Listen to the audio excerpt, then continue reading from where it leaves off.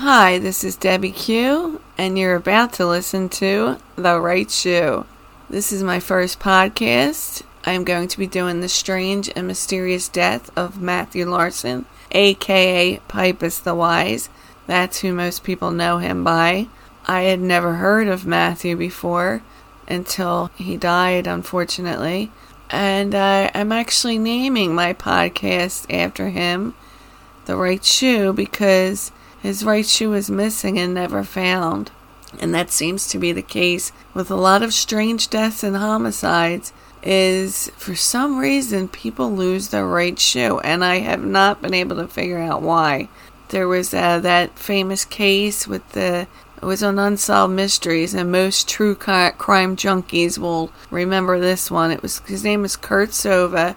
He was a young kid, and he went to a party one night, and he was drinking heavily, which he wasn't used to doing. And I guess his friend wanted to take him out to get him some fresh air. When he got out, his friend realized it was cold, so he ran back in to get Kurt a jacket. When he came back, Kurt was gone. They couldn't find him for a couple days, and finally they found him in a ravine, dead. And his right shoe was missing. The same ravine, a Eugene Cavett, his right shoe is missing, and he was also found deceased. It just blows my mind. It's not the only 3 cases where this happens, but when I read, I always specifically look if there's a shoe missing to see which one it is. And even, I have to say, as I walk my dog, I see right shoes here and there in the street. It's always the right shoe. I can't get over it. I'm sure there's left shoes out there missing or found, but it's 9 times out of 10 it's the right one. Hence the name of my podcast. I chose Matthew first because my friend's in homicide, and he tells me a lot of stories. Now, most of the time, especially in the city, big city like this, homicides aren't like you see on TV. It's not like, say, Forensic Files, for example.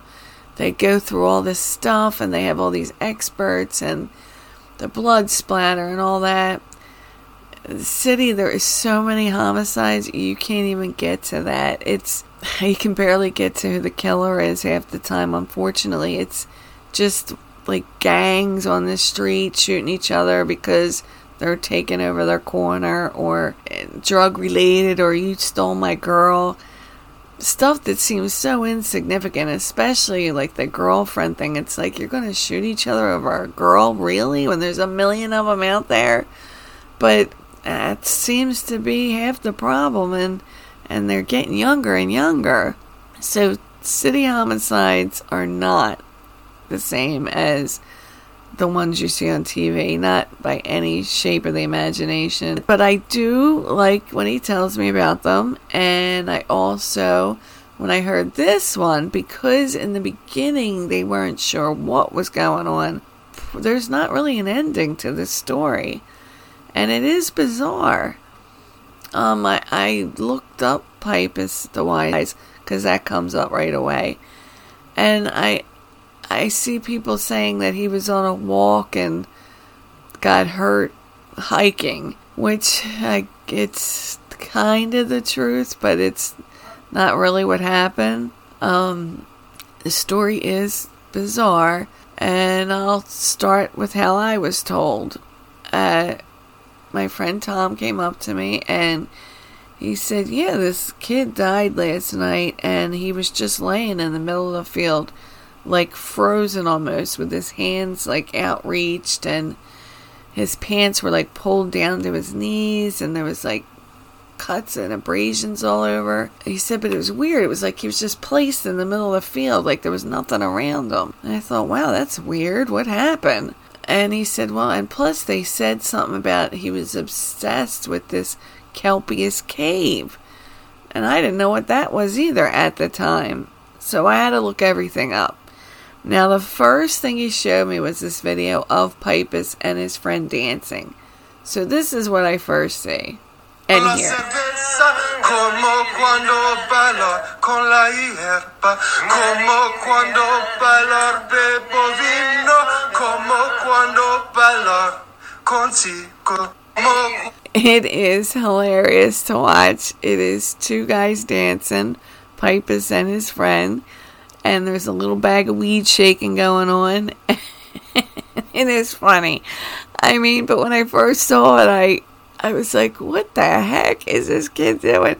And it was, I thought, oh gosh, what a nut, But then I said, let me look him up. So then I'm looking him up and I'm like, wow, this kid wasn't an idiot. He really knew what he was doing. He had a show on YouTube called Public Cinema Cult, which was gaining popularity, and it would have broke wide open had given the chance. He was right there. He was so close. He would have made it. He had that certain something that you need to make it. He had it. And especially this one, it sticks in my mind. It's called Grave Diggers. It's hilarious. They're very professionally shot, funny, and he was offered $30,000 from ABC Sci-Fi just to make a movie or a documentary or something. And he was going to make like a pseudo-documentary about an alchemist who predicts the end of the world. And that's where Kelpius Cave comes in at, which I will get to. So as the more I was reading, nobody was saying anything bad about him, which is even more unusual on YouTube. Everything was very positive. Everyone liked him, and after his death, you can see how the comments turned to, how sad it was that he was deceased now. And I will put any links that I can or pictures on my Twitter account, which is The Right Shoe. Also, if you wanted to email me, it's therightshoe@yahoo.com.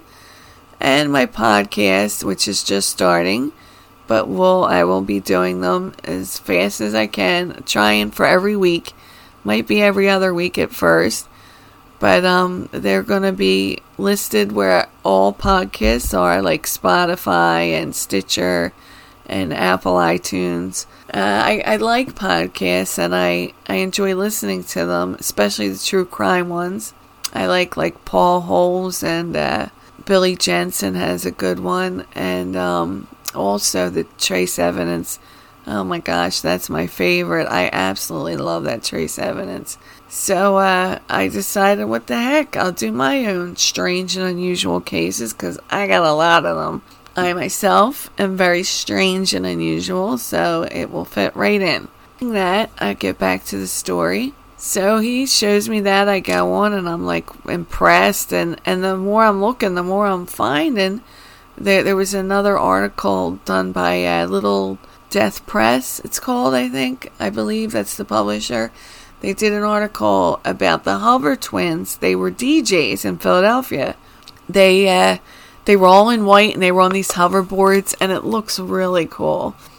It's a great article, and it's a great introduction to them. I don't know, since his friend is still alive and his partner, I don't want to say his name because I don't know how much people want to be known. I feel bad for his partner. He's got to be devastated because here, they were moving right along, and then this happens. You'll see him anyway if you look everything up. I just don't want to invade his privacy or whatever. So I looked all that up, and I was getting into what Pipus was all about. I learned that he was from Philadelphia, December 9th, 1992 he was born.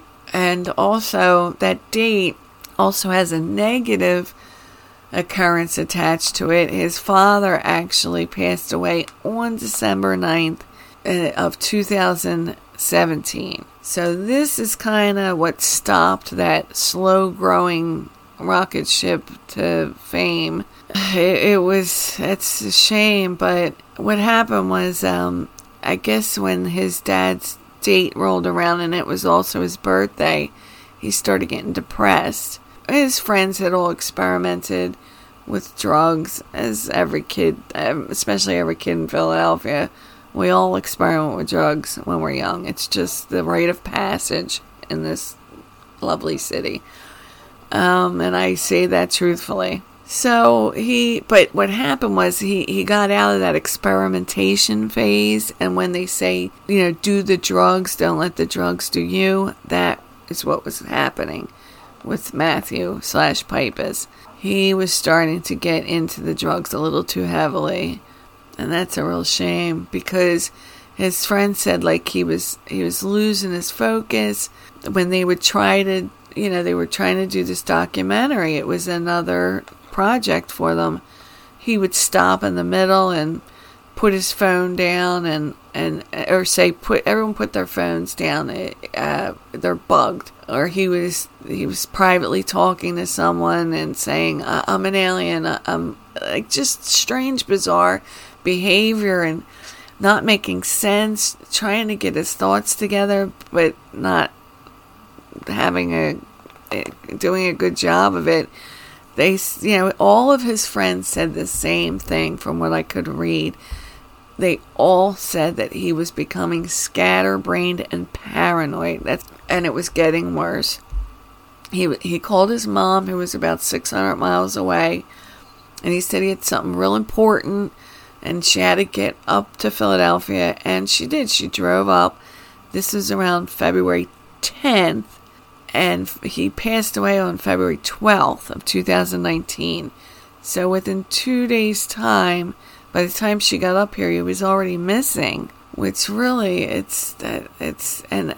when I get to the most bizarre part, it does get weird when you really think about it. So he's making it, everything's going well, and then he hits this rut with his dad's passing, and then he starts to do a drug called Vyvanse. I had never heard of Vyvanse. Apparently it's like Adderall. It's like a speed. It's for ADHD, but people, of course, use it for other things. He said it helped him focus, and perhaps in the beginning it did, but when he started to abuse it, and then like ketamine and DMT and a little bit of cocaine and PCP in his system, that's when it starts to not work so well, especially for focus, because they said he was worrisome how lack of focused he was. So the Kelpius Cave was a society back in the 1694.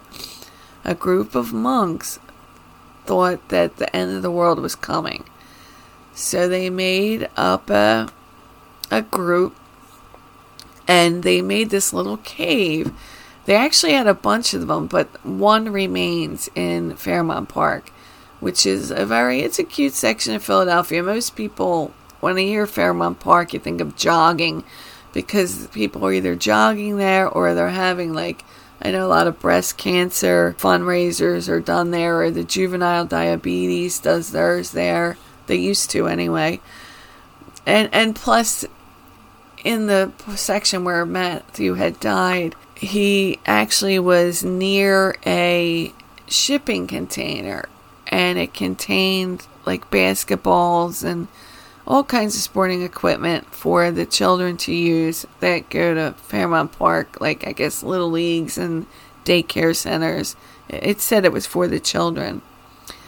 So that's where he had actually died, was by that shipping container, which is another curious thing. I can't figure out what he was doing on the shipping container. But again, I'm jumping ahead of myself. So what happened the night that he died was his friend had come into, I guess there was a group of them that lived together, and his friend had come out and noticed the tag to their survival pack was in the middle of the floor. And he said, right as soon as I seen the tag without the survival pack, he said, I knew something was wrong. Because he wouldn't go without the others, and usually he didn't go alone to Kelpius Cave. He would go for a reason. His friends just became worried automatically, so he knew something was wrong.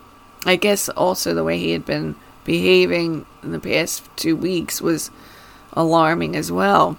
So in the interviews, especially the one I read about the caretaker to the mansion, it was called Lemon Hill Mansion, and it's right near where Matthew died. If I could give you a virtual map where Matthew lived, 3 miles away was this Lemon Hill Mansion, and then 3 miles kind of north of that was where Kelpius Cave comes in. So he was 3 miles away from Kelpius Cave. I don't think he was on a direct route, and even like from the beginning. So I don't know if it was the drugs that were clouding his mind or something had happened, because this is what the caretaker said. She said she was at home in the mansion, which is supposed to be haunted, by the way, so that's scary in and of itself. She was looking out the window. She saw somebody peering into her car, the driver's side window. She became nervous, and she wanted to set the alarm off, so she slammed the door a couple times. I guess that triggers the alarm. And then she yelled out the door, "Hey, get away from that car."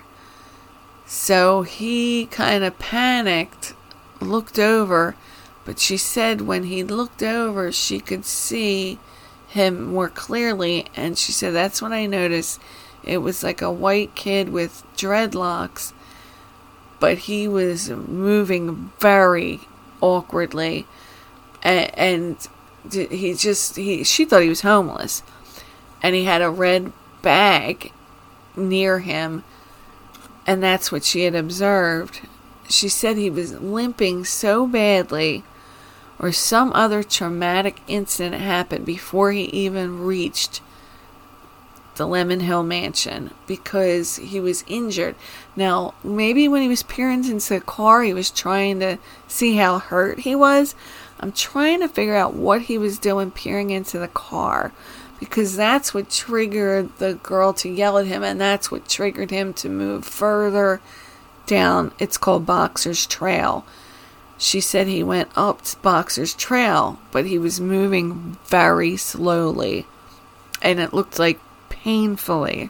So he's gone, so she figures he's gone, but she does see him reach for this red bag before she goes out.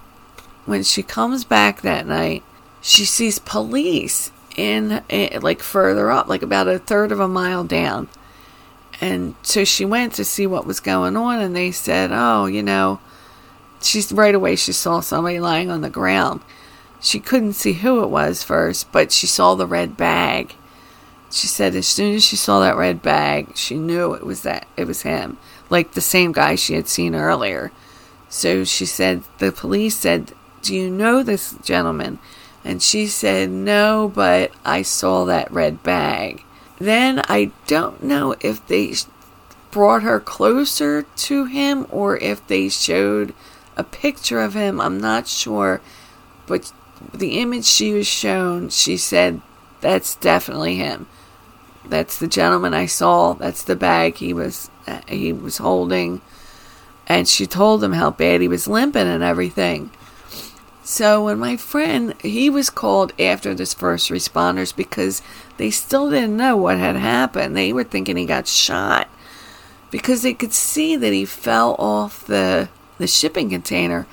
But again, his pants were down around his knees, which I can't figure that out. I know when people do certain drugs, sometimes they get real hot and they try to take off their clothes, but it was freezing this night. I can't imagine that's the case here. I don't understand that. And he had a contusion in his eye.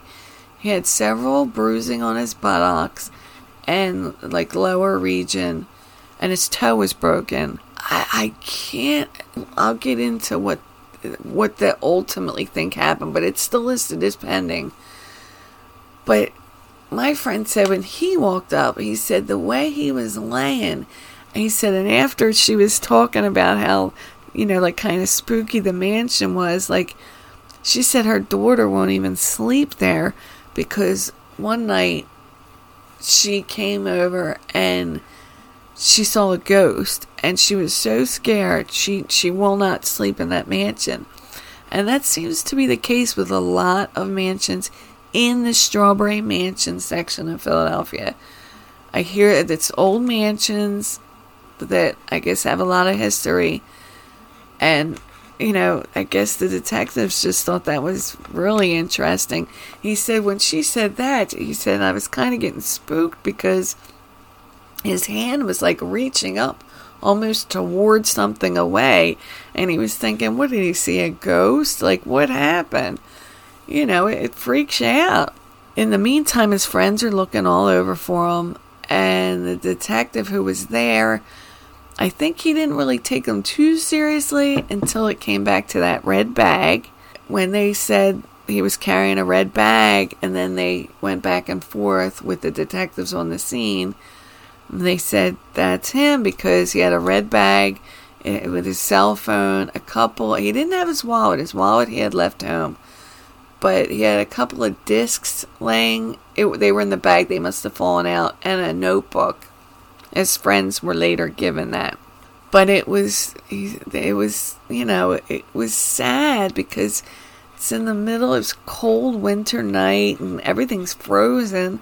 And what they think happened is he ran down Boxer's Trail and he got on top of this shipping container, which is 8 feet tall. And he's tall too. He was about 6 foot. So that's not a huge leap. But this shipping container, I think I have a picture of that somewhere. But there's nothing really to grab onto. But he got on top of it. And there's a tree next to it. So something either startled him or scared him, and he fell out. And the reason his hands were reaching out is they think he tried to grab for the branches. So when he was laying there, his hands were like up, like reaching up, if that makes any sense. And it just looked bizarre. So ultimately, even after doing the autopsy, he really didn't have enough drugs in him to be an overdose. I mean, it could be the elements because it was cold, but mostly they think he got whiplash when he fell backwards, and that caused like the kind of, it says blunt trauma, but blunt trauma to the neck consistent with whiplash. The manner of death will be listed as undetermined until other corroborating evidence are located. PCP was also found in the decedent's system. Based on the interviews and processing of the scene, it is believed that the male fell from a tree and struck a branch during his fall to the ground. Even as far as December of 2019, there's nothing else. It's just listed as pending. So that was a curious story to me. That was my first story, and it was short. But I wanted to get that one out there because it stuck in my head for this whole time since I heard it, which was like the day after, February of 2019. It's March of 2020, so for a year now, I've just been thinking of this poor kid and how he was just walking along. And that's, every time I really think about it, it drives me crazy. He was at this car. He goes further up the trail, hops on top of the shipping container. I don't know why. If he was going towards Kelpius Cave, why didn't he keep walking that way? Or ask somebody for help or something? I mean, was he, I don't know, sometimes, when you're that high, and if he had really just gotten, maybe he was just so confused or scared and trying to hide because she said she was going to call the cops, or yelled out the window, get away from that car. Yeah, I called the cops. So maybe he was scared and jumped up, and then what caused him did he just fall? Did something startle him? Was he trying to get down and then he just slipped? It was a big shipping container, but man, it still freaks me out. It's that cold winter's night. The last place you want to be is on top of a shipping container in the middle of Fairmont Park. But It makes me sad. And for this, Matthew, the right shoe number 1 is for you. I will be doing more strange and unusual deaths. Sometimes they will be homicides, sometimes they won't. The next one I want to do is about the black metal, what do they call them? The black metal bands. God, it sounds terrible. I don't even know what they call them. But it's because it's such a fascinating story.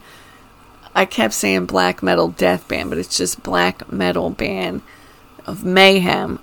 In the 90s or in the 80s, there was a band called Mayhem, and there was I guess Euronymous had started it.